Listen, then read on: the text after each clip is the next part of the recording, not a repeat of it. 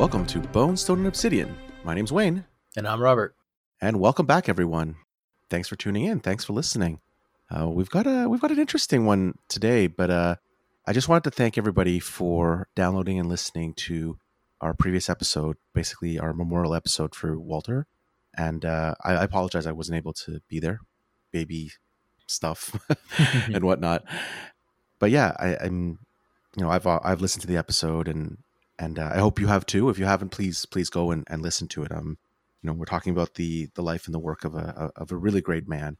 So please do. And once you're done that, come back and listen to us again on the next episode here. So having listened to that without having participated in it, what did you think of the episode? It was very, very good. It's very weird. Like I don't much listen to my own. Right. I don't know if anybody else is like this who has a podcast. Like it's really hard to listen to yourself sometimes, and you're like, now I'm listening to my podcast, but I'm not on it, right? I'm like, right. This is weird. Like, you know what? Yeah. So I started to listen to it because I assumed that you had sort of listened to them before. Apparently not. But so Rob posted them, and he's like, take a listen to it, and I was like, okay, well, Wade wasn't on it, so I was like, I'll just listen to it.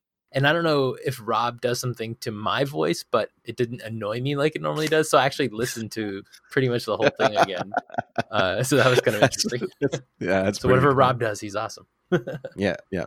That's Rob Rapizzado, everybody. In case you're wondering, he's a social media manager for Misdirected Mark Productions. So, but yeah, why don't we dive into the topic today? And this is kind of a long one, so if this ends up being two-parter, we don't quite know yet. We'll see. So Robert and I were chatting and trying to figure out, what do we want to record next? And obviously there's lots and lots of topics, but something that people have kind of constantly asked us and we've talked a lot of, and people have talked a lot about, and just there seems to be that theme right now is what is Dark Sun in 5th edition? And I know it's a very, very broad topic, and we're going to cover this in kind of a two-pronged approach. One will be basically, what's it going to take for Wizards to create this? Like officially, obviously we know that it could just tomorrow they might just say, yeah, Dark Sun's open on DM's Guild, have at it.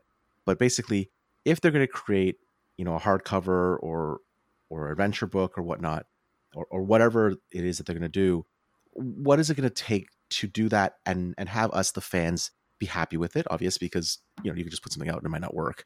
But secondly is, what are some of the things that we think would be 5th edition Dark Sun? Obviously, Robert runs a couple Dark Sun games.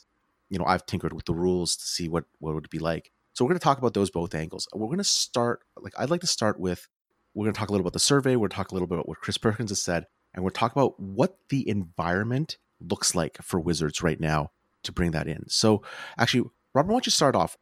Not recently, like about 4 years ago, Wizards put out a survey and there were some results. Mm-hmm. Yeah, so they put out a survey and they asked, one of the questions in the survey was, what's your favorite setting, or what maybe it was like, what do you want to see in 5th edition? But the answer was, and I'm quoting from their page here, it says, our most popular settings from prior editions landed at the top of the rankings with Eberron, Ravenloft, Dark Sun, Planescape, and the Forgotten Realms, all proving equally popular. Greyhawk, Dragonlance, and Spelljammer all shared a similar level of second-tier popularity, followed by a steep drop-off with the rest of the settings. So, with that, I feel like, Ravenloft is already out there. Mm-hmm. Forgotten Realms are obviously already out there. Ravenloft, Eberron, we know is coming soon. Avernus, is that Planescape? Is I'm not sure if that really covers Planescape, but it could scratch that itch for some people, depending on the level of planery, plane hopping and stuff like that in that book. So, given all of that, I think Dark Sun is going to come out soon. I don't think it's going to come out this year, but I think next year is a real possibility. So, sorry, we should caveat this. This part of the episode is going to be like that speculation episode. Neither Robert and I work for Wizards of the Coast. We don't know what's coming up. That is true. We're not saying Dark Sun is tomorrow. Like that's not what we're saying. But I wanted to look at that. So just to take a step back, exactly what Robert said. So let's just talk about Planescape for a sec. Wizards has said in a few different times and different podcasts and different things that they may not release Planescape as we would think they would going to. Maybe they'll release some sort of thing on Sigil or whatnot, but they've been kind of massaging Planescape stuff into the Forgotten Realms stuff that they've been doing. So we've definitely seen elements of it. So would we see a Planescape setting? Hard to say, right? Mhm. Speculation time. So that means on that list, the only thing that is left is Dark Sun. Mhm. Now, I know there's people out there that are like, Greyhawk and Dragonlance and Spelljammer. Those are my favorite. Like, I like those settings. Probably Greyhawk the least. But I like Dragonlance. I like Spelljammer. That's great. But, they do these surveys for a reason and look at the numbers and look at what people are saying. And it might be different now. That survey was done 4 years ago. Mhm. Almost exactly 4 years ago, I think. Like, Mhm. I think it was like June or May 4 years ago in 2015. So the other thing is if you listen to Chris Perkins, he did an interview, I think it's 2014 or 2015. I can't even remember.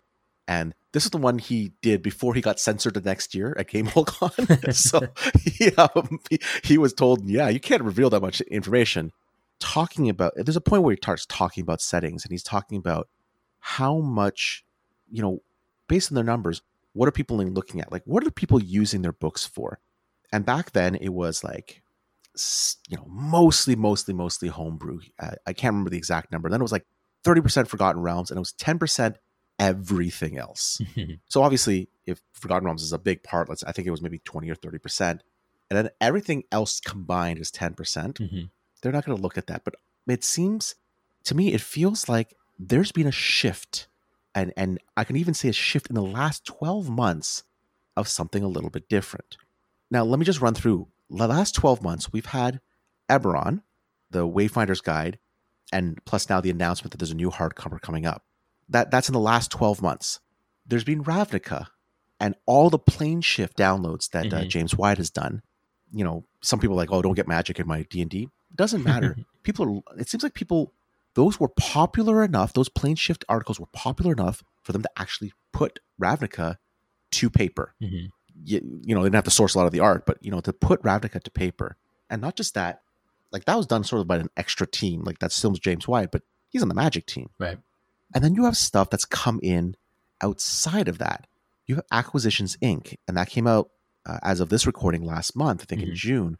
And that's, Penny Arcade approaching Wizards and going, we want to write this. We've been making jokes and podcasts about it. We want to write this. And if you've picked it up, it is very different than Forgotten Realms, obviously. But that's almost a setting into itself. Yeah.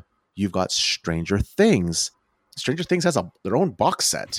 I mean, you went from, it's still D&D, but they have their own box set. Rick and Morty. There's a Rick and Morty thing coming out in November? Yeah, I can't something remember like the that. exact date, right? And then obviously we talked about Ravenloft came out previously. And then now you have the third-party settings, like you have the Tal'Dorei settings for Critical Role. You have the Midgar setting from Kobold Press. It seems like people's appetite, to me, it feels like people's appetite for a new campaign setting, a new way to play, almost a new way to play D&D, a new play space to play D&D is ripe for the picking now. Yeah. People want that. I would venture to say that Wayfinder's Guide for Eberron is probably one of the most popular downloads on DM's Guild. I don't know the exact numbers of everybody else's. I don't know the exact numbers for Wayfinders, but it blew through platinum in like 2 hours. That's pretty good. Yeah. Those kind of things. And I look at it going, people want this. So if Dark Sun is the next most popular setting, because you've finished Eberron, Ravenloft, Planescape, sort of, and Forgotten Realms, Eberron's Dark Sun is the next one. Yeah. It's the next one coming in. So that, to me, I think that makes it the most likely next step for Wizards to do. And I think that they've always said, yes, eventually we're going to do this. We're going to get to it, blah, blah, blah. But I think that time that eventually is now. Yeah. And I don't mean this year, but maybe next year. Yeah, I Who would. knows? I would put money on it that it's next year, based on all of what we're like, talking about right now. Like maybe it's a little after, but just the way things are going, I feel like it's going to be next year. Yeah. Yeah, and it's really that time to capitalize on it. So that means everybody who's running 5th edition Dark Sun and has their conversions and has their ideas and has their things, your time is coming. Your time is pretty much now. Your time to prepare something for DM's Guild is probably now, Right. getting it ready for the next thing. So Yeah. the next part we're going to talk about is, what do we think? Like, obviously Robert has a conversion. I've had some thoughts. There's a lot of people out there with a lot of different conversions. I've downloaded a couple of them, read through them. What do we think now is going to be likely? And that's not just basically, yes, it's this is the conversion. More the fact that what needs to come into 5th edition and what difficulties will there be doing that, right? So, Robert, why don't you start us off, and we're going to kind of work through the original Dark Sun campaign setting format. It's not necessarily what Wizards uses today, but it's a nice way to kind of look at some of the things that made Dark Sun so unique, so special, and now we need to look at those in a 5th edition setting. Yeah, so like you said, there are a lot of conversions out there, and I want to put a few links in the show notes of where you can find some of these conversions. There's a great list that some people on arena.athos.org maintaining that has several. Let's see, Polyomnicles has a list, and there's 1, 2, 3, 4, 5, 6, 7. There's eight different conversions there. In the Dark Sun fans Facebook group, there are a whole bunch of files in there, so I'll share that as well. And so there's a lot of conversions out there, and different people, obviously have different ideas as to what makes Dark Sun. Some conversions just use the basics, and then they kind of go pretty far afield, at least in my opinion, on Dark Sun. And then other ones try to keep that 2nd edition feel, even making their own psionics to be 2nd edition. Other ones kind of convert 5th edition spells to psionics. So there's like all kinds of different ways to do it. And the funny thing, about Wizards is, like, Wizards is 10 people over there. Yeah, they know the game well, but they're just 10 people, and yeah, so they're going to put something out, and some people are going to like it and some people are not going to like it. So there's going to be a lot of content. They're going to put it on the DM's Guild, and then there's going to be so much room for everybody to put their content how they want it. Yeah. I think it's going to be we're going to have the best Dark Sun, because we're going to be able to take whatever we want from both Wizards and from the DM's Guild to make really the Dark Sun that we want. So I'm super stoked for it. I think I want to take a moment to encourage people here. Obviously, I'm involved in the Eberron community, and with Eberron being out, there's been a lot of people just starting to finally get their feet wet, write some stuff for Eberron. Even people like, I don't know what to do, and I'm like, just get out there and just go do it. And there's don't get me wrong, there's some things that I don't feel are as good, or maybe they miss the point, or maybe they're not as lore friendly. And there's some people that do very, very excellent work. But it's the same thing, is that it becomes, instead of it's a shared world that if you're in this community, you get to be a part of, becomes you get to share your ideas with the greater community.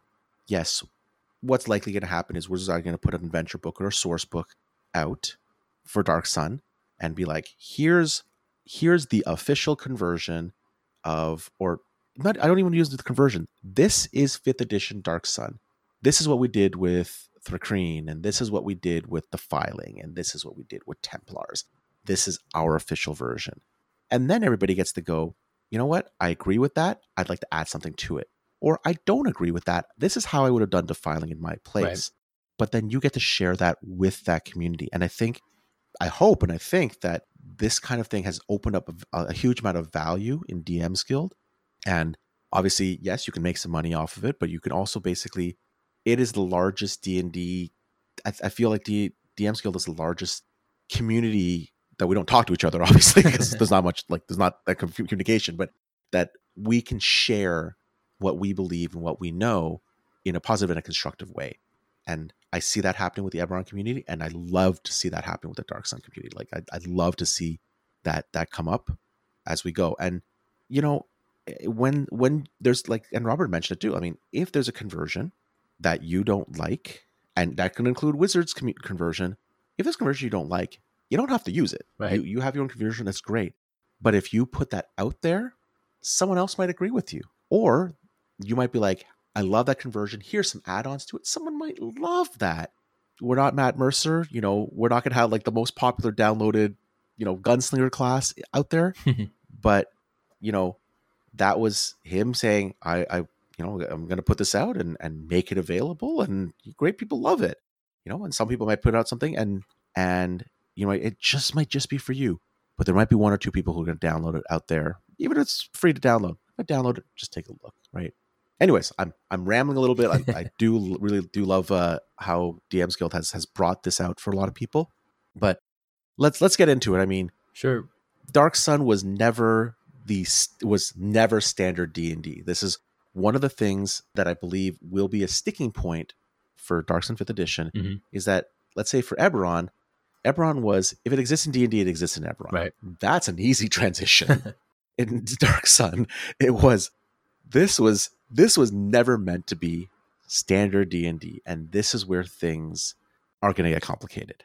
And this is where it's going to be fun, because this is where those conversions and those words and whatnot will, and we're guessing. I mean, they might go like, hey, I like Robert's rules. I like this set of rules. We're going to just copy them. Like, I don't think they're going to do that, but it's like, what is it going to look like? Yeah, so I think one of the things that we also have to consider are just like the differences between 2nd edition and 5th edition. Now, how are they going to handle that? Well, we can go back to 4th edition and we can kind of look to see what they did. They did a lot of really cool things, I felt like. And then I also felt like they did some things that were not so cool.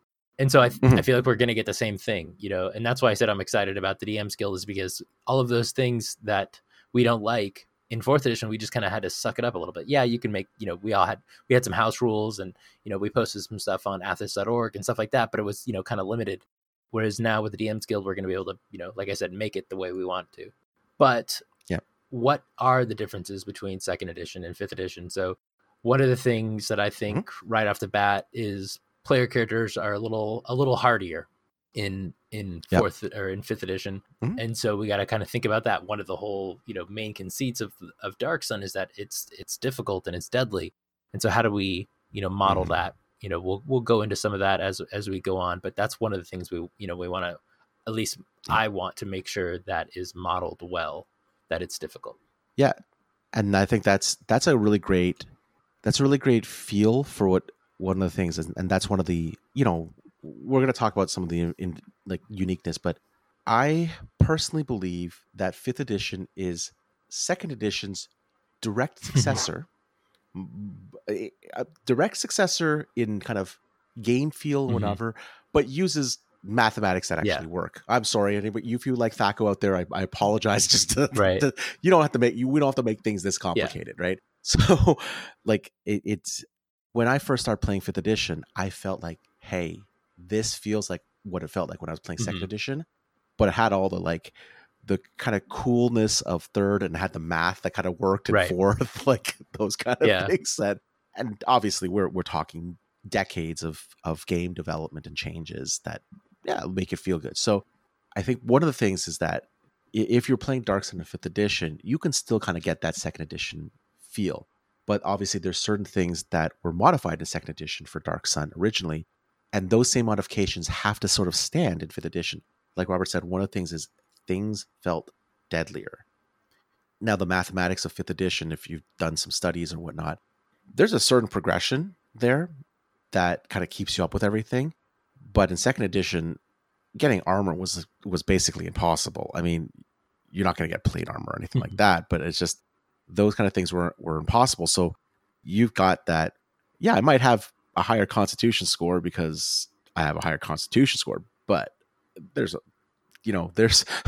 everything's going to hit me because, THAC0 15 is still going to hit, AC 10 at like 25, right? Like, it's just like, it's still going to I'm still going to get hit sort of thing. Right. So, going, like we said, we're going to kind of dive into the Dark Sun campaign setting and kind of go through some of the things. We'll try to make it quick.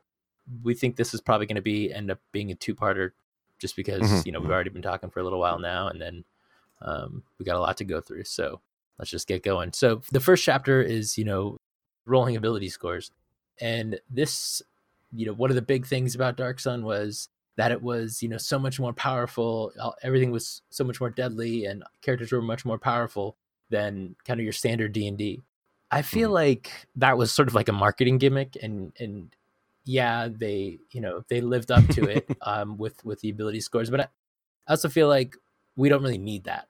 There's no, like, you're never comparing a Forgotten Realms character with a Dark Sun character, really. You're never having a fight between them or anything like that. So I feel like there's no really need for that. Mm-hmm. And if we have stats go up to 20 for starting characters, what are those stats going to be for high level characters? So if we did that, it would, raise all the stats up, and everybody would have higher bonuses. And that's going to kind of, screw with the math. The math is not super strict, but I think it's strict enough that this is one place where we don't really need to kind of go back to the second edition stats. Yep.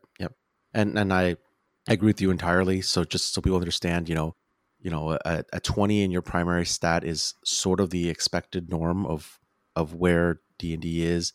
You could have a 25 or whatever. It doesn't really throw off the game, but there's a certain range expectation there. So obviously, if you study the math behind that, the D&D stuff, there's a certain range of where certain things are. So I don't think, I mean, talking about just ability score, I think that going with D&D ability scores just kind of works. If you decide to roll and you do your 46, drop the lowest, sure, you generally end up with better stats. I think it still works. Yeah, and I think, in my games that I've been running, I've just been using the standard array, the 15, 14, 13, 12, 10, 8. And it's been fine. There's no difference. People, strong characters are still strong, so there's no difference. If you really wanted to be a little bit higher than that, you can do, I forget, there's another array that's, you start with 16 or something. So you have a little bit higher. And so you could do that too. I don't think that would throw things off too much if you really want that.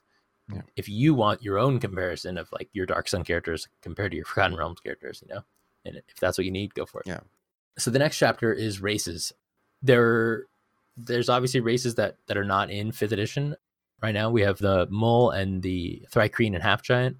So those are going to need to be custom, but also your classic races also need to be custom because like there's no sub races in Dark Sun, the exception of Thri-kreen, and that was only after they had their own book. They got some sub races. Mm-hmm. So one of the core things was in 2nd edition you had negative ability modifiers. 5th edition doesn't have that, and the easiest thing to do is just to basically chop off those negative ability modifiers. And so for like dwarf, you get +2 constitution, +1 strength. Hey, what do you know? That works for 5th edition perfectly. Elves get +2 dex, +1 intelligence. So that works pretty easy. Half elves, they would only end up getting a +1 dex. And so I kind of gave them a little more than that and gave them the kind of human ability to put a point or two in other places too. So kind of does the mix of the 5th edition ideals with some of the old ideas. Half giants, so that's one of the things I asked some people, like, what would you like us to talk about, and a couple of different people said half giants, and that was like in reference to like having their own episode. So we'll see where we can go with that. Maybe if we do a giant episode, we'll do it all in there. But half giants, one of the wonky things about half giants is that in 2nd edition they were large, and in 5th edition large creatures, and if you're large and you're using a large size weapon, it increases the die type, which is going to be really dangerous when you're talking about a large maul doing 2d8 and stuff like that. So 46. You double it. Oh, you're right, you double the damage. You double the dice, that's right. Yeah. And then there's also the idea of like, well, now you're large, so now you're going to have like twice as many people around you, so you're going to take a lot more damage. So there's that whole issue. And so what I did in my 5th edition game is basically I kept them medium technically, even though I still say they're super tall and all that stuff. So, but just for purposes of weapons and stuff like that, I kept them medium. But I gave them a powerful build and a mighty wield, which would let them use a 2-handed weapon in one hand. So it kind of gives them a little bit more damage, and then a powerful build lets them do things, kind of like Goliath kind of stuff. And so they're bigger in those ways. They have a better movement speed. I gave them 35 feet. And then I gave them something that I don't think I've seen anywhere else. And I haven't had it come into play a whole lot as far as like noticing that it's overpowered. But I gave them something called massive. So I gave them twice the number of hit dice for healing purposes. So they can take a lot of damage. So we'll see how that works out. But so far, I think it's worked out pretty well. Right. And then let's see. Then we got Mule and Thri-kreen, or sorry, we got Halfling. So Halfling, if we just cut off their negative modifiers, it'd get +2 Dex and +2 Wisdom. So that's probably a little bit more than we want to do in general. So I gave them. So you can choose in mine. You can choose your Dexterity score increases by 2 and your Wisdom by 1, or your Wisdom by 2 and your Dex by 1. So I kind of flip flop those around a little bit depending on what you wanted to do. Sure. And then I kept with some of the 5th edition Halfling stuff like Brave, but I gave them some feral nature stuff, so they get athletics and perception. They're naturally stealthy and they still have the poison resistance. So I kind of mix the two. They were pretty easy to do. Sure. Let's see. Mules or moles, I gave them, +2 strength, +1 con. That's kind of what they would be if we cut off their negative stuff. I gave them a tire listing. So basically they can resist exhaustion really well. Once they are exhausted, as long as they get a full, long rest, basically, they wake up, with no exhaustion, which is, I think, pretty powerful. Right. And also they get this incredible toughness. So if they ever end their turn where they're incapacitated, paralyzed, or stunned, they can just get rid of it. So, they're super tough. They can just kind of shake off stuff like that. So I also gave them an additional hit dice at first level. So they're kind of tough, obviously not in the same level of half giants, but that seems to work pretty well. Right. Then moving with the Thri-kreen, in the Thri-kreen of Athas, they got a couple different sub races. And so I gave them the two kind of most common ones that you would see are Gerald and Toxa. So I gave them those sub races. In 4th edition, they had them like you could take, I think it was additional, you could take racial powers. And so you would get their different powers at higher levels. I think some of the stuff we were going to have to keep that with racial feats for like poison, for their poison bite. But I automatically gave them like a standing leap. I gave them a natural AC of 12 and, kind of kept them sleepless, so they don't have to sleep. But I did give them a torpor where they still have to kind of go into sort of like the elf trance thing, to let them have some rest. Sure. So they were pretty easy, gave them some claws and then proficiency with the Gaithka and Chakcha. I think one of the things for races, and again, talking about mechanics, I think one of the things for races is that as much as we want to, they generally don't make that gigantic of an effect later on in the game. Earlier on, it does. Obviously, ability score, especially on a point buy system or standard array, makes a big difference. Later on in the game, it does not make as much big difference unless there's something that specifically carries forward. Like if you give someone proficiency early on, it makes a big difference early on, not so big later on. But if you have something, I'll take from Eberron, for example, you have something that adds a D4 on a skill, that's always going to be pretty effective. Like those kind of things are one of those kind of back and forth things. I'll talk, let's say the like Tiefling Hellish Rebuke. I mean, it's stuck at 2nd level, so it only does 2d10 damage. At 2nd or 3rd level, it does 2d10. That amount of damage kind of gets minimized as you get higher and higher level because it doesn't scale. Most of the racial abilities don't scale. So when I looked at the conversions and looked at things to convert, and I looked at the PC races, one of the things you hit it right on the head, Robert, was saying, I'm not comparing this character to my Forgotten Realms character. This is a Dark Sun character, which means in order to sort of fit people's abilities, Thri-kreen have a lot of abilities, half giants have a lot of, a big, massive ability, blah, blah, blah, those kind of things. What I looked at was I said, you know what? Why don't I just raise this? Because I have to redesign all these races anyways. Why don't I just set a new bar for what races can do? Right. So if anybody's used any of those things, they that certain things have different. People have like ribbon abilities and whatnot. Just set the bar higher, and then raise everybody to that same bar. It's a little more difficult because I think the dwarves don't have as many abilities in Dark Sun. Are kind of low too, and the half elves didn't have a lot of abilities, so I ended up having to add some of the stuff to them, and that was I was just kind of conceptualizing it. But that's what's like, hey, and that's something that wizards can do. They can say, well, we expect races to do this much, right? Well, why don't they do a little bit more now, and then we can add in the ability. So if you want Thri-kreen to have poison or this or that or not sleep, and you're like, oh, this is a lot of stuff, well, give everybody else some stuff too, balance it back out. And I think that's one of the things that really, unless you like, if you look at the article where Wizards is talking specifically about the settings, one of the things that Mike Mearls mentions in that article is Mhm. is Threakreen. They say that this does not match, like Threakreen do not currently match our 5th edition race template standards, Mhm. whatever it is. Which means I feel that for Dark Sun, you kind of Yeah. have to change that. So don't try to match it to today's elf, match it to a Dark Sun elf, or build the Threakreen and match the Dark Sun elf, the Athasian elf, Mhm. to that. Yeah, for sure. And I Yeah. think, you know, like going back Yeah, with the half yeah. giants, like, you know, playing as I've been playing my game, I've now got 2 half giants in 2 different groups. And, you know, having them as like a medium sized miniature, it just doesn't feel right. You know? So I think I'm gonna bump them up to large. And yeah, there's issues, but I'm not gonna give them the double weapon damage. Yeah. And you know, I think with their double hit dice, they can handle having a bunch of people around them. So, Yeah. you know, those are things that I think are, you know, part of the setting that, you know, I'm just looking at this picture on page 9 of the Dark Sun campaign setting, and it's literally a half giant sitting there, and there's a person standing in front of him, and the person only comes up to their waist. You know, like, you know, I feel like Yeah. that's how it should be. I mean, one of the things, me personally, I think one of the things when I looked at half giants was like, yeah, make them large, but look at what they did with the centaurs. I think that are in Ravnica. Don't quote me this. I'm a little tired. I'm I trying think to they're remember. technically medium, aren't they? Centaurs, I think they're large, but Oh, were they? regardless, I mean, I think so. But anyways, go. Now I need to look. No, but you know, you can still say they're large. Maybe they still have to use medium weapons, but give them reach. They got long arms.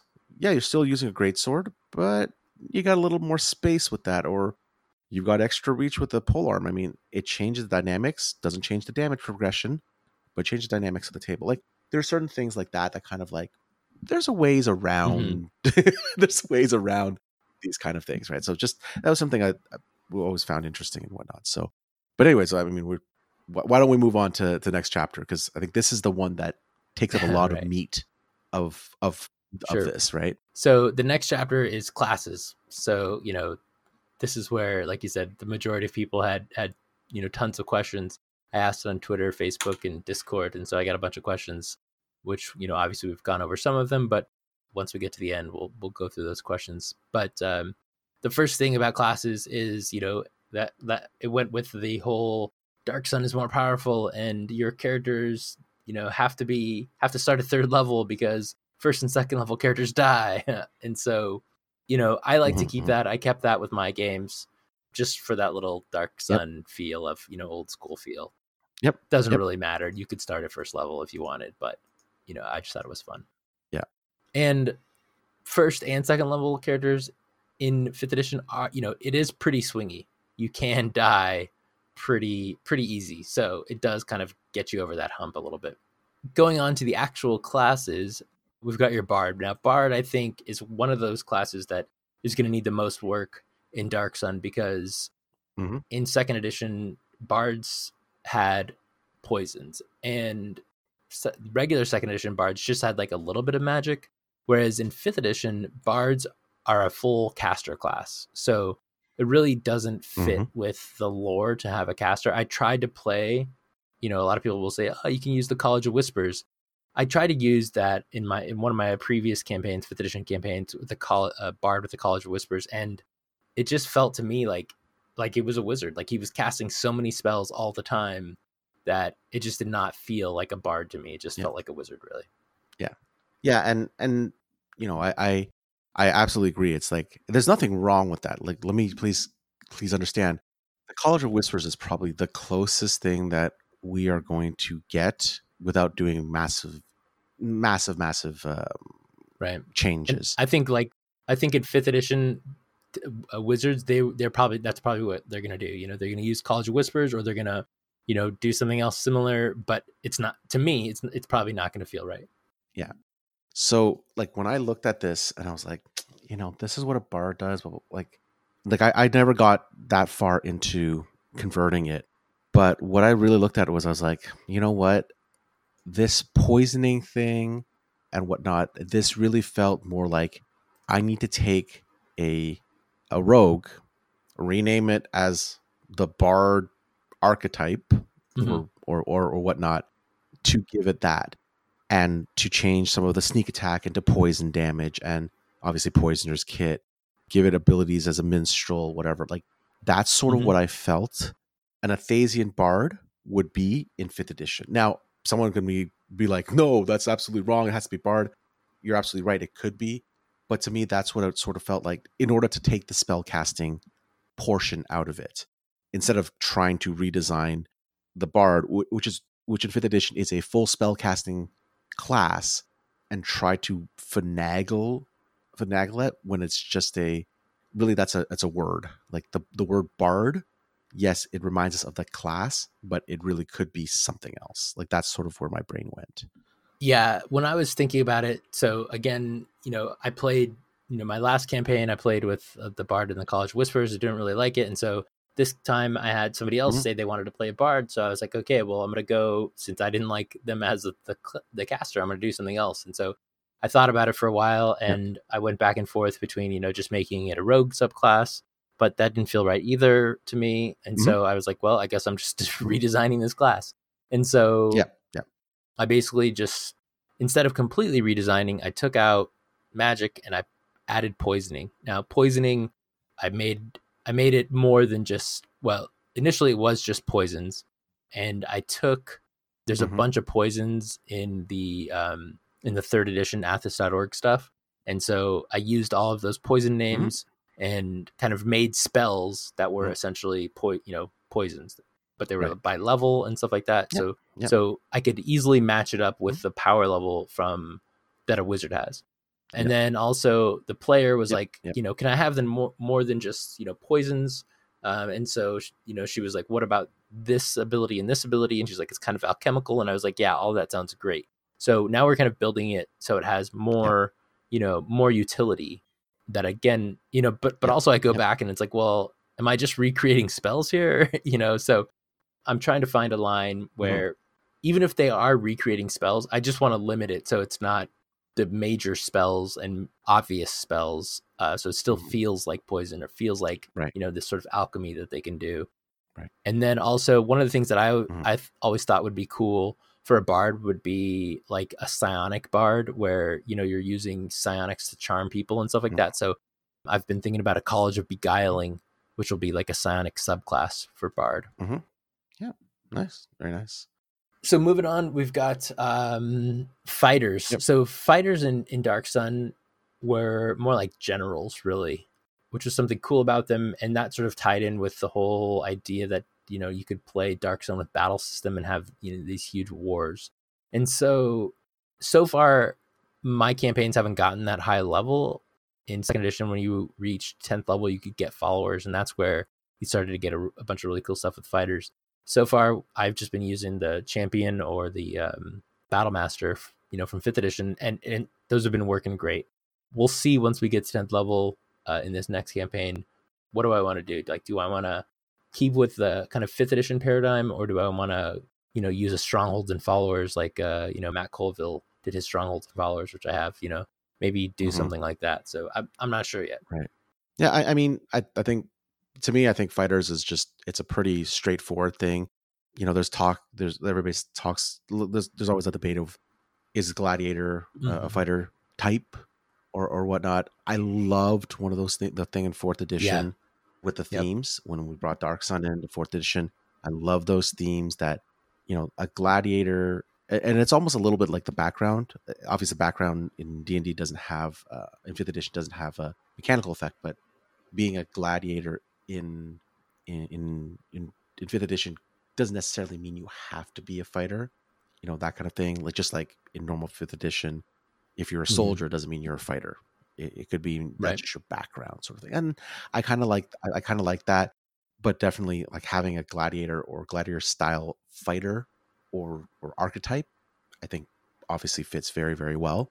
Just having a fighter just kind of seems to work pretty well. Yeah. So for gladiators, I mean, it's hard. Like you said, I really, really loved themes in 4th edition. It was one of the best things they did. They made Templar a theme, they made Dune Trader a theme, they made Gladiator a theme, and it was great because those are the things, Templars, like there was Defiler Templars and there's just different aspects of Templars that you could use and still just throw that theme on top of it. And it was great. One theme I didn't like was like the elemental priest theme. Like I thought that was super weak, and they took out clerics. I understand what they were doing, but I just didn't. I didn't like it. So, maybe they will add a theme or an expanded backgrounds or something like that to sort of up the power level to where we could still have gladiators, Templars, and Dune traders as sort of this expanded background or something like that. Who knows? Yeah. I mean, clerics are one of the things that are the most different. I don't want to say most, like everything's really different, but clerics are very different because there's no deities. But I think it's actually, if you were to go straight cleric to cleric, it's pretty easy to create a domain that fits one of the elements. If you look at the light domain, the current light domain, that's a very fire-based. It's radiant and fire-based. I mean, you could just kind of do some shifting around. Makes a very, very fire-based cleric. And there's your fire, cleric of fire, elemental fire. And you could do that with the other ones. It works. It works really well. It fits very well. But during our cleric episode, remember that Robert and I talked about whether the clerics of Darksun were clerics or were they some sort of warlock? Were they, because they specifically talk about pacts with the elemental deity, not deities, the elemental lords. Sorry, my brain's not functioning. So that creates something, and that's a decision that you as the DM or you as the world maker or you as Wizard of the Coast need to go in and make and be like, maybe it's not a cleric you're looking at. Maybe clerics are gone because those deal with deities. Maybe it's a type of warlock that you deal with that you have to give some healing spells to or whatever, but maybe that's it. Or maybe you create a class that kind of mushes those together, or you change clerics a little. I don't know, but that's an interesting question. And it was sort of, as I was looking at this, I'm like, okay, I'm going to convert it and I'm going to do this. I'm like, what would that do, sort of thing, right? Yeah. So I've had clerics in a few of my games, and it's gone a couple of different ways. I've given the option that you can either create a straight cleric, a priest, or you can make a warlock. In one game, I had a guy who created a water warlock. We used the Celestial Pact, or the Celestial, whatever it's called, the Celestial subclass or whatever it is. And so he could heal. Now, this player was really good. So he basically reflavored everything to water, and it worked really, really well. I had another game where someone created a warlock that was supposed to be a cleric, but he didn't reflavor really anything. And so it didn't feel like he was a cleric of, I forget what he was. Right. It just felt like he was playing a warlock, It didn't feel the way I wanted it to, or the way I thought it should. Right. And so a lot of it is going to come down to that, to flavoring, because the warlock, what are they called? Their invocations are very, very flavored to that sort of dark pact. Like if you could change a lot of those names and make them more elemental based, then it might work a little bit better. Yeah. Yep. I agree.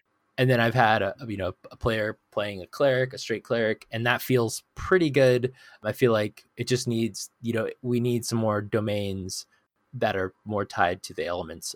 In third edition, Athos.org put out a bunch of domains that were specific for elemental stuff, and all of that stuff feels good. So sure, yeah, I would like the option to do both, because I like warlocks give you a little more aggressive view of a cleric, which I always thought there would be. I remember I created an elemental champion back in the day, which was a kit for second edition that kind of let you be like a paladin, if you will, of your element. And I feel like warlocks would do the same thing. Yeah. So going on from clerics, we go into druids. So druids, they were also elemental based, but they had this guarded land, and when they had their guarded lands, they could pick 2 elements to use in their guarded lands. So if we had like a waterfall, they could maybe pick water and air. If they had lava, they could pick earth and fire. So they were very tied to their lands. And so Yeah. In 5th edition, I would say that, there's probably no Circle of the Moon druid, Mhm. just because that's while Dark Sun druids can shape change, it's not until like 10th level. So I always felt Right. like Circle of the Moon kind of, breaks that feel a little bit. Sure. Sure. Obviously, Circle of the Land is going to be your sort of go-to. Yep. But I feel like it would need to be, maybe you could put, maybe 4 different circles to have different, Yeah. circle of like kind of Mhm. have your major water, earth, air, water, and fire thing. Yeah, I mean, there's a breakdown in Circle of the Land, so I never played it. I only started playing a druid in a home campaign recently. I've never played a druid basically before, and definitely never played one in Dark Sun. So that's it's not something that I kind of came across, but I agree with you. Circle of the Land that's one of the that kind of fits with the guarded land and whatnot Mm-hmm.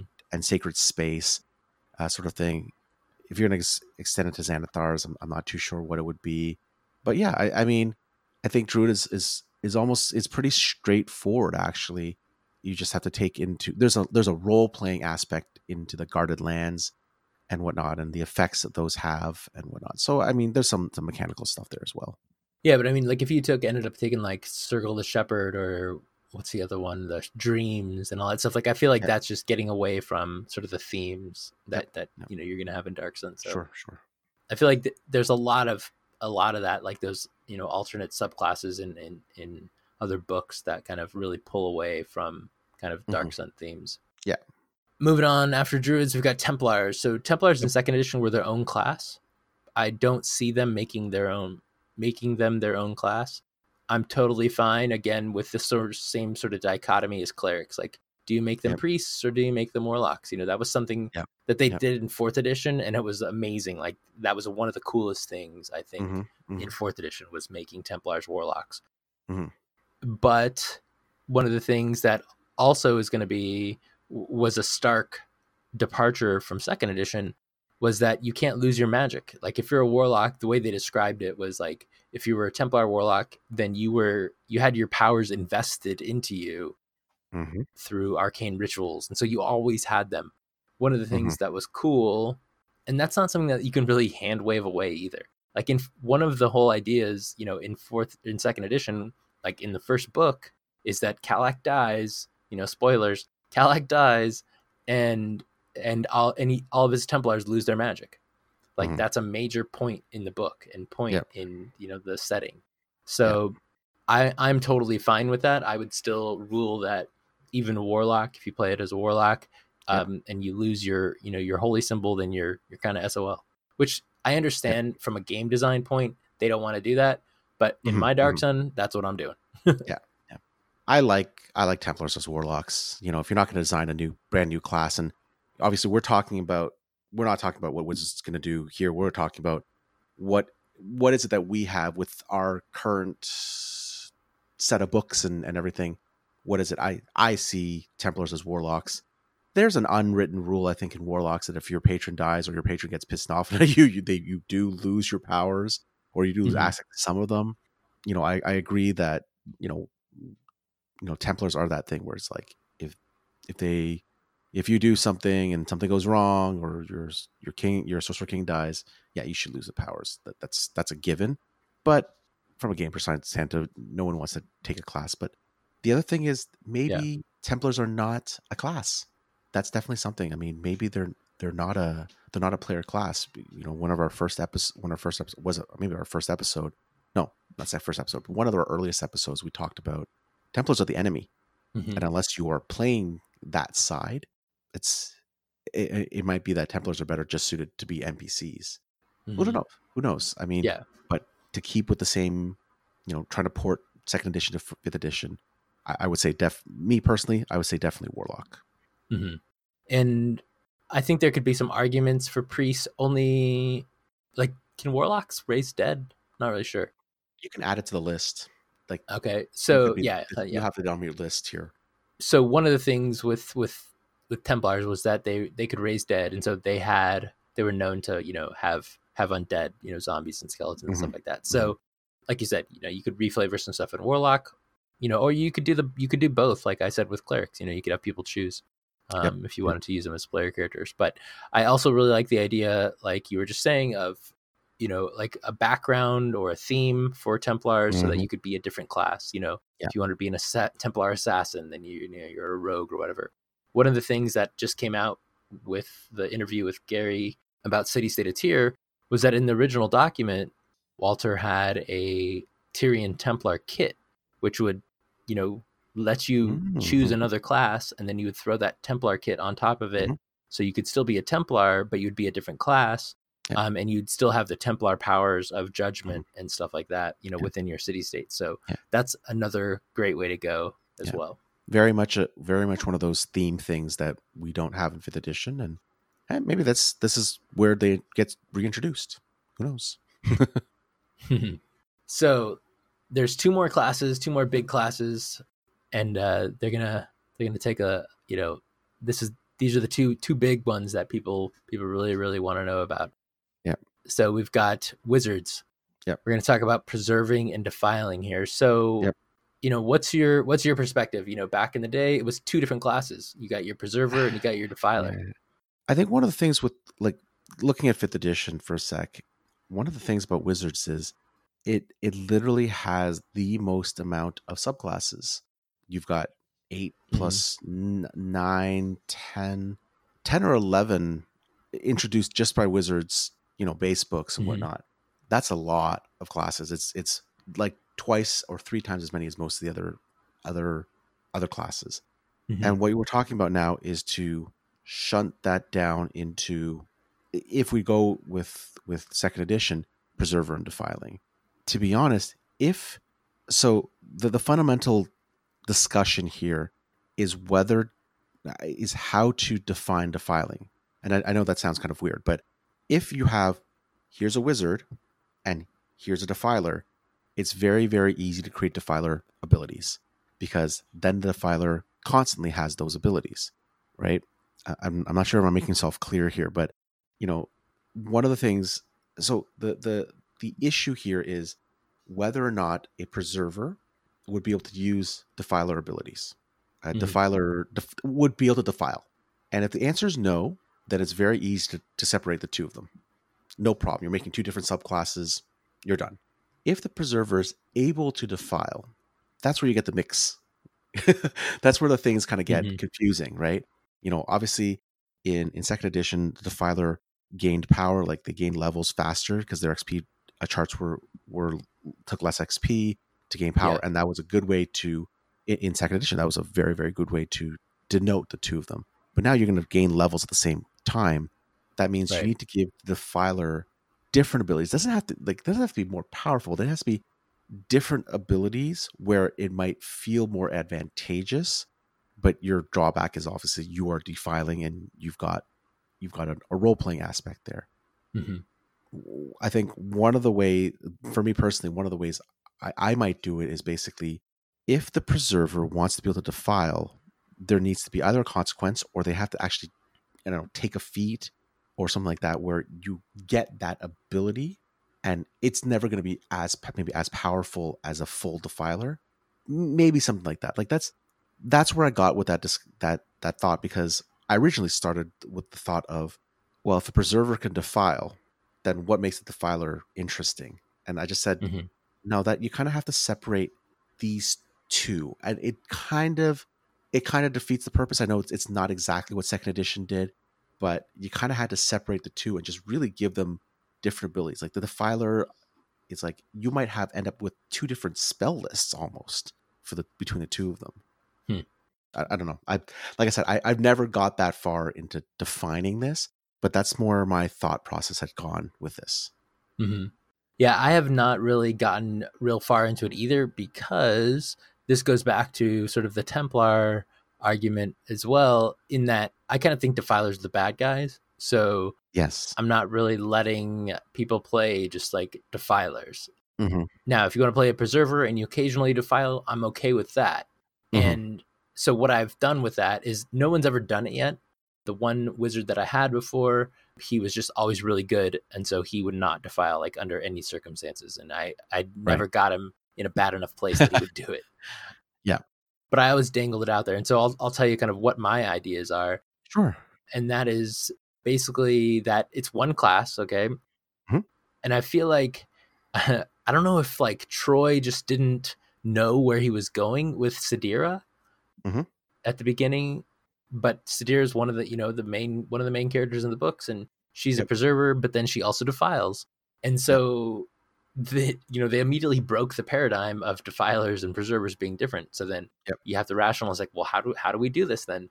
So I'm kind of I like to keep that novel paradigm where and then it's been done in third edition. There's a couple different both third edition, and there was I think even some second edition. I think there was an article by Richard Baker about to defile or not to defile or something like that, Mhm. where preservers could defile, but if they did, they would gain some kind of taint or corruption, and so that gave them that negative aspect that kind of physically altered them to be not so nice, Right. not to not look so nice, stuff like that, which I like.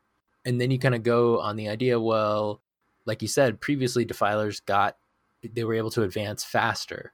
You can't really model that specifically Mhm. just because of the way XP works now and stuff.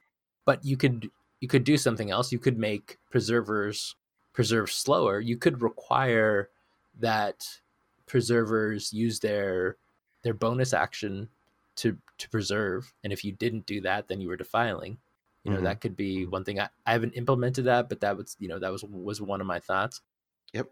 And then you could also kind of do a little bit of the opposite. You could just say that preservers preservers preserve, they take magic slowly, and defilers, they take magic fast, but instead of actually being it fast, you could just say they take more of it. Yep. And so they take that magic and they can use it to use meta magic. So this was something that came out in third edition, was Mhm. defilers using meta magic, which I like. I think that Yep. Yep. gives them the extra boost in power.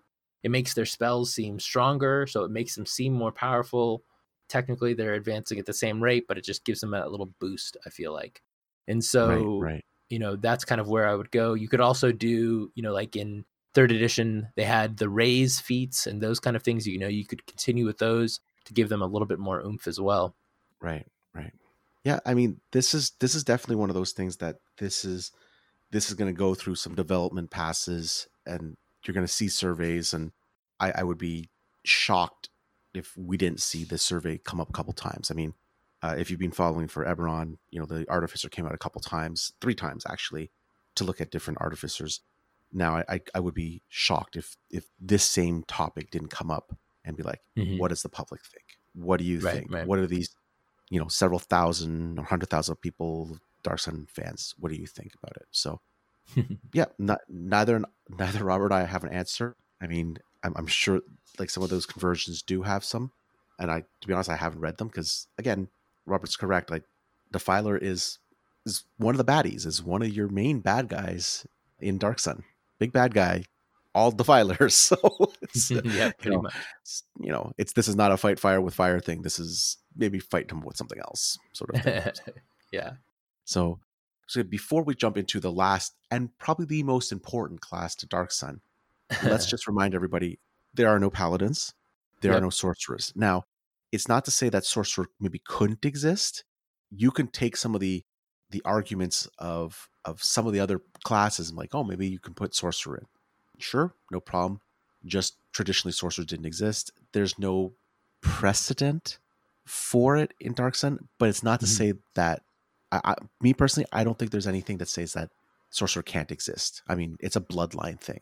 Now, you're not going to have a Yeah. draconic sorcerer. You're not going to have celestial sorcerer. Like, some of these sorcerers are not going to exist, but you can always create new ones that sort of like your bloodline creates a sort of a magical thing. Yeah, so the reason that I would sort of not include sorcerers would be twofold. One is because I like the meta magic defiling thing, so Yeah. I would Yep. probably push meta magic into defiling, and Sure. then therefore the sorcerer abilities kind of get screwed. And secondary on the lore side, like you said, there's not any evidence of any kind of sorcerers of that kind of blood magic. And thirdly, going along with that though, that's kind of just I guess propping up the second one, is really Mhm. that sorcerers get their magic from themselves inside themselves, which is kind of the antithesis of Dark Sun magic, which Mhm. is external, like you're getting it Yep. from the plants. Yeah. And Arcane so magic. I Yep. just think arcane magic. I just feel like that it's kind of butting up against the theme too much. Sure. And I Yeah. I would just cut it for that Yeah. reason. For sure.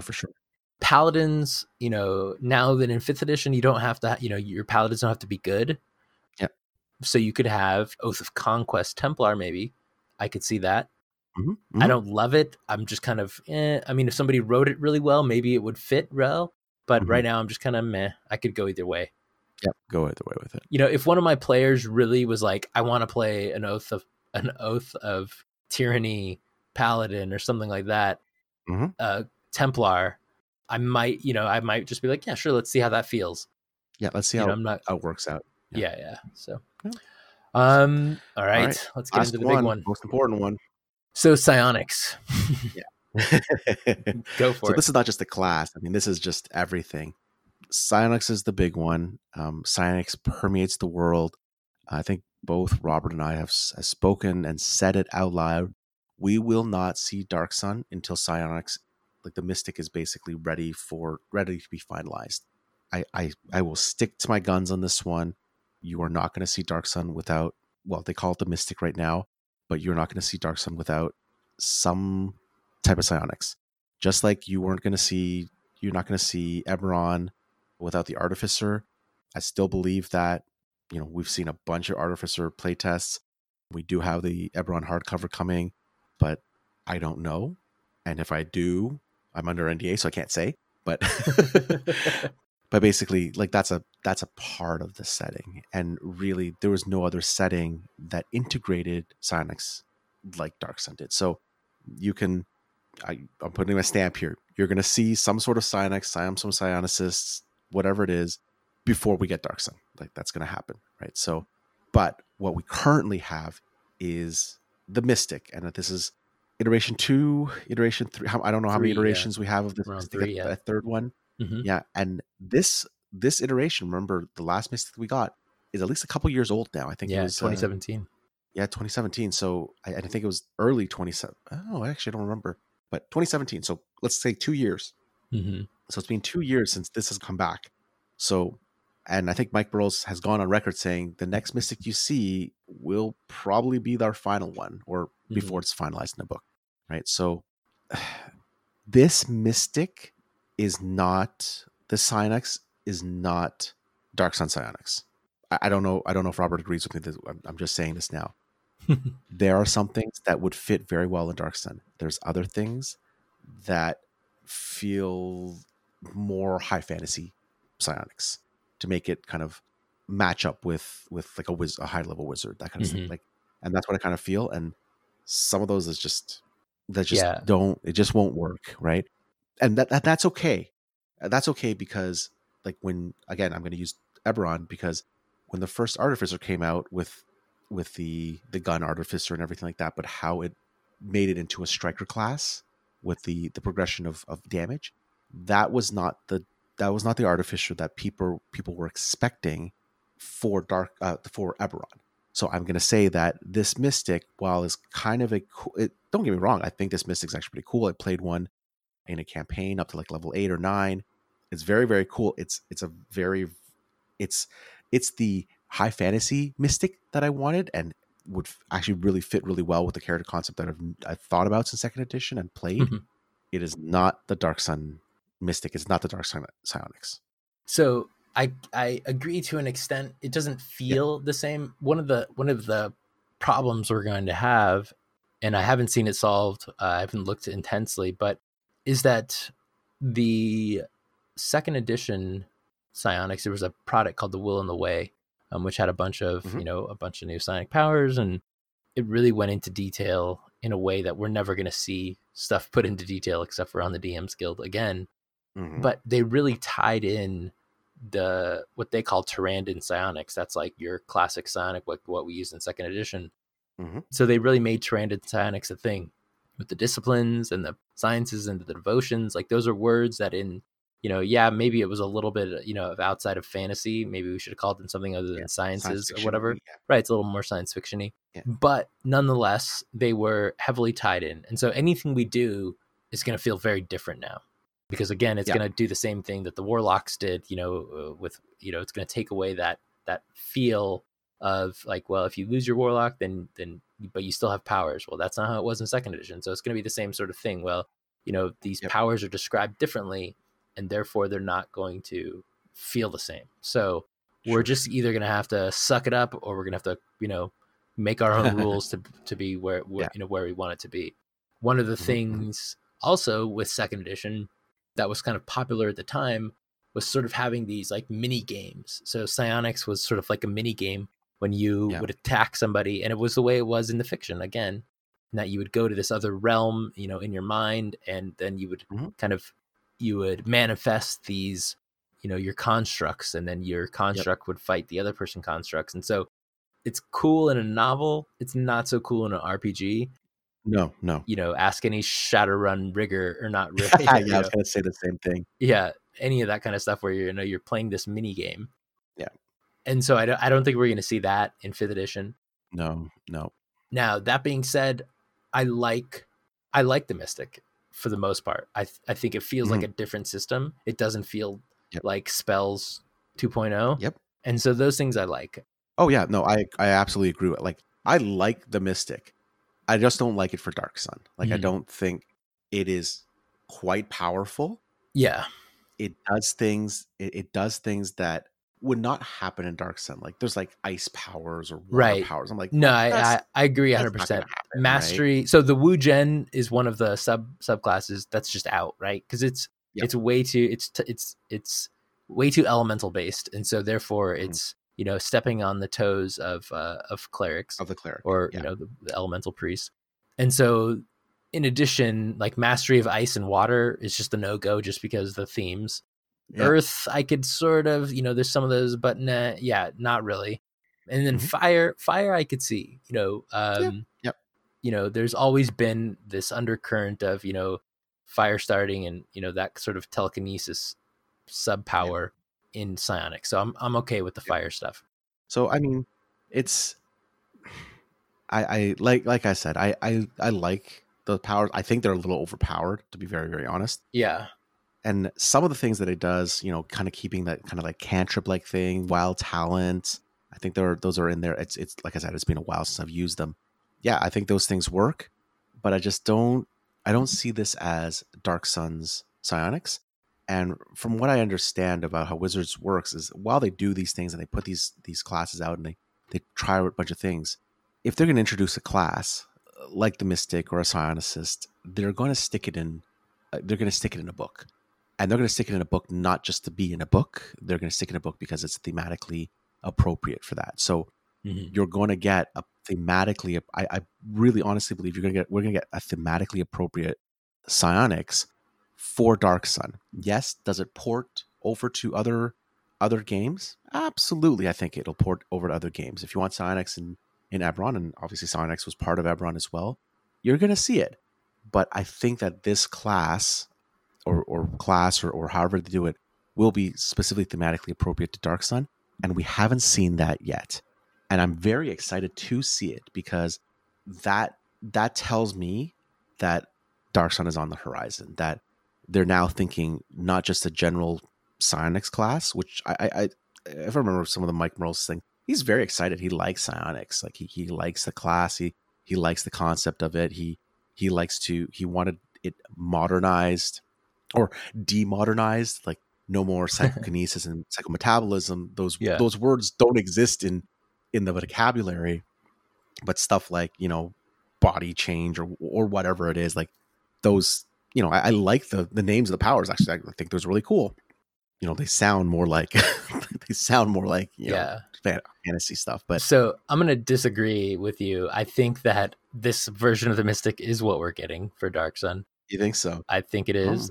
I think Mike Merles loves this Mystic too much, and that's what we're going to get. All right. I mean, I like the idea of the orders. I don't know, maybe they could be changed a little bit. I like how all of the orders kind of have their own sets of disciplines, and some overlap, which I think is cool. I think most of the disciplines work well, with the exception of like we were talking about the Wu Gen stuff. Some of them work, but some of them don't. And I could see, instead of having them be Order of the Immortal, Order of the Awakened, they could be specific orders within Dark Sun, which would be a cool addition. Sure. I think that we haven't really seen. Sure. There are, in The Will and the Way, there are some sort of like offshoot groups which could be, have their own orders, which I think would be cool. And so I feel like there is room. Like one of my players is playing a Soul Knife, and so far I'm not really feeling it. Like it's kind of like I think that was in in third editions when they kind of started doing the, what was it called, where they would basically make stuff out of ectoplasm, which was definitely like not really something in Dark Sun. And so yeah, like Channeler or something like that. Yeah, I can't remember what they called. Like they turned the psionics into like the Scion, the Wilder, the Psychic Warrior, the Soul Knife sort of thing, and then they added the. Well, they just added. They took out meta creativity as a discipline, and they added psycho something. I can't even remember what it was, but it was like this psycho. It's like a psycho class, psycho creativity or something like that. Yeah, so it made stuff which I didn't really like, and that's kind of where I feel this Soul Knife is right now. So I'm not really digging it. Although if it was something that was just like reflavored, maybe, because I do like the idea for some reason of like of a psychic knife or something like that. I don't know. I'm not sure what about it is bugging me right now, but something. So that being said, I like the orders. I like the disciplines for the most part. I feel like it needs to be tweaked. Yeah, like you said, they're really powerful at higher levels. They're very utilitarian. They can do a lot of things. So I think that needs to be pared back a little bit. I don't like the power psionic investigation. It's much too powerful. It just basically ruins any kind of mystery where you have like a dead body or something, because you can just be like, oh, what did this light post see? Obviously you're not going to find a light post in Dark Sun, but what did this, I don't know, what did this box see last night? And you can just like, see anything that happened within 24 hours. So that power is way, way over the power. We talked about Mastery of Ice and Water. That's a no-go. The Wall of Wood is just very, out of Dark Sun. There's not enough wood, to make a gigantic wall like that. And then all of the mastery of element powers, like at 7 level, when you spend 7 PSIs, you can create an elemental, which again just steps on clerics too much, in my opinion. Yep. I think the thing with this class, if you want to play a superheroes game with D&D, this is the class for you. So you disagree with me if you want, like, but that's what I really feel. Yeah. That's what I really feel, and it's not a bad thing, but that's not what we want Dark Sun to feel like. Like that's why I don't feel like we're on the right track here. I love this class. I mean, it does feel like a superhero class, but I like I said, I played I don't remember which one it was, but I played a Mystic through 8 or 9 levels, and I was frustrating my DM because he's like, "You can do what?" I'm like, "Yeah, it's one of my powers." Right. And then the rest of the party was like, "Why are we even here?" Right. Yeah, it was definitely a little overpowered. So talking about psionics, still, there's one more kind of thing to talk about here. In that, one of the cool things about Dark Sun was that everybody had psionics. Well, not everybody, but every PC, every player character had psionics. And so I don't think there's really any rules in the Mystic right now for wild talents. I thought there was. I mean, there's things called talents, which are easy powers, or like low level powers, but they're not. I don't think there's wild talents. At least they don't call it that. I don't think I call it that, but like, they're called psionic talents. Yeah, but so what I did, I'm just gonna go over with what I did real quick. So in before we really had the Mystic class, I just created a list of like, I don't know, 15 or 18 first level spells and cantrips that were sort of psionic, feelings. Yeah. And so I just kind of gave that. I'll release that. I'm going to start releasing a bunch of my 5th edition stuff on Athos Hour, just like an article at a time, little things. And so I'll release that so people can use that if they want. But I also need to go here, and I think I might look into the psionic talents from the Mystic and see if I can create another alternate sort of wild talent list. And so the way I do it, though, like I was saying, is I have these 1st level and 0 level spells that basically you can cast once a day. And then once you get to 5th and 11th level, you can manifest them twice or 3 times a day. So everybody has one, all the player characters have one, but Just kind of something a little special. And it's been cool. Like I had one last campaign, I had a mole gladiator who had jump. And so he used it to devastating effect. Like he would jump and like, I remember him landing, like, there was a wagon and there's a Templar on it. And then, around the wagon was the Templar guards and, they were on Crodloos and stuff like that. And so everybody was fighting the guards and nobody could get to the Templar. Well, this mole, used his jump power and jumped over everybody and just destroyed the Templar. So that was cool. Those are the kind of things, cool.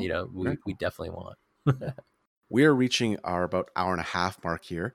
So what we're going to do is we're going to do a 2 or maybe even 3-parter. We don't know for this episode, but please stay tuned. I mean, Robert and I really wanted to give you guys some advice and whatnot, and absolutely do not need to listen to us. Like some of you have your full conversions out there, and we do want to answer some of these questions. We've got a lot of questions, so keep up those questions. Keep listening. We're going to try to finish this off in a reasonable amount of time, but hopefully we kind of like doing that. So just to wrap up here, and again, part 1 of this 5th edition update. Robert, if people want to get in touch with you and want to pick your brain or just play some games with you, how do they do that? Yeah, I'll get to that. I just wanted to kind of go over real quick about what we're going to talk about in the future a little bit. We'll talk about skills. We'll talk about survival, the heat, how we're doing that. How is that different from kind of your standard 5th edition stuff? Money, equipment, inferior weapon quality, inferior armor, advanced beings. We didn't get into that at all. We'll talk about that. And then we'll, like you said, we'll get into the fan questions. There were quite a few. So, hopefully we'll be able to wrap that up in one more episode, but we'll take it to 2 if we need to. So, But you can find me if you want to talk to me about Dark Sun stuff or anything else D&D related. You can find me on Twitter at Radu76. You can find me on Facebook in the Dark Sun group, or if you want to talk about 5th edition stuff, there's the 5th edition Dark Sun group, 5th edition D&D group. You can find me at arena.athos.org, which is the Dark Sun forums. There's a Dark Sun Discord. You can find me there too. And if you want to come play some 5th edition Dark Sun, you can find me at patreon.com/RobertDiducci. I just started a 2nd group. And if we get any more players, we're going to start a 3rd group. So what I'm doing is, since there's been such an outpouring of support for more games, I'm running like a West Marches style game. So each game, like everybody, we're all playing in tier, in honor of Walter. This campaign is set in tier. So it's just after Kalak died. Everyone's kind of trying to figure out what's going on. And it's basically going to be, all the players are just going to get together whenever they can and we'll run whatever adventure people want to run on a specific day. So it's kind of like a West Marches style. Players will decide which adventures they kind of go after. They're going to have a bunch of rumors to head up and, things to do so they can decide what they want to do and how they want to kind of shape the city. So I'm really excited to be running this campaign. I've not been this excited to run a campaign in a long time. So it's been fun. So again, check that out. And right now I've got two games a month, but hopefully we'll be adding a 3rd soon. Awesome. How about you? Where can people find you? Not very easily these days. I'm juggling 2 kids now, so that changes things. But for sure, you want to come find me, Visionary Comms on Twitter. Just throw me a line, and I'll try to get back to you. Otherwise, I'm not as public these days. But you can jump online. You can jump on Facebook, and I'm in those groups. I'm a little quiet right now, just trying to deal with a couple other things. But anyways, thank you so much for listening, listeners. Like I said, we're gonna keep talking about this episode. We got quite a bit of a roll tonight, and we don't want to talk your ear off for like 5 hours. So we're gonna cut the episode a little short, and join us next time as we continue on with more 5th edition Dark Sun. Thanks, everyone. Bye bye.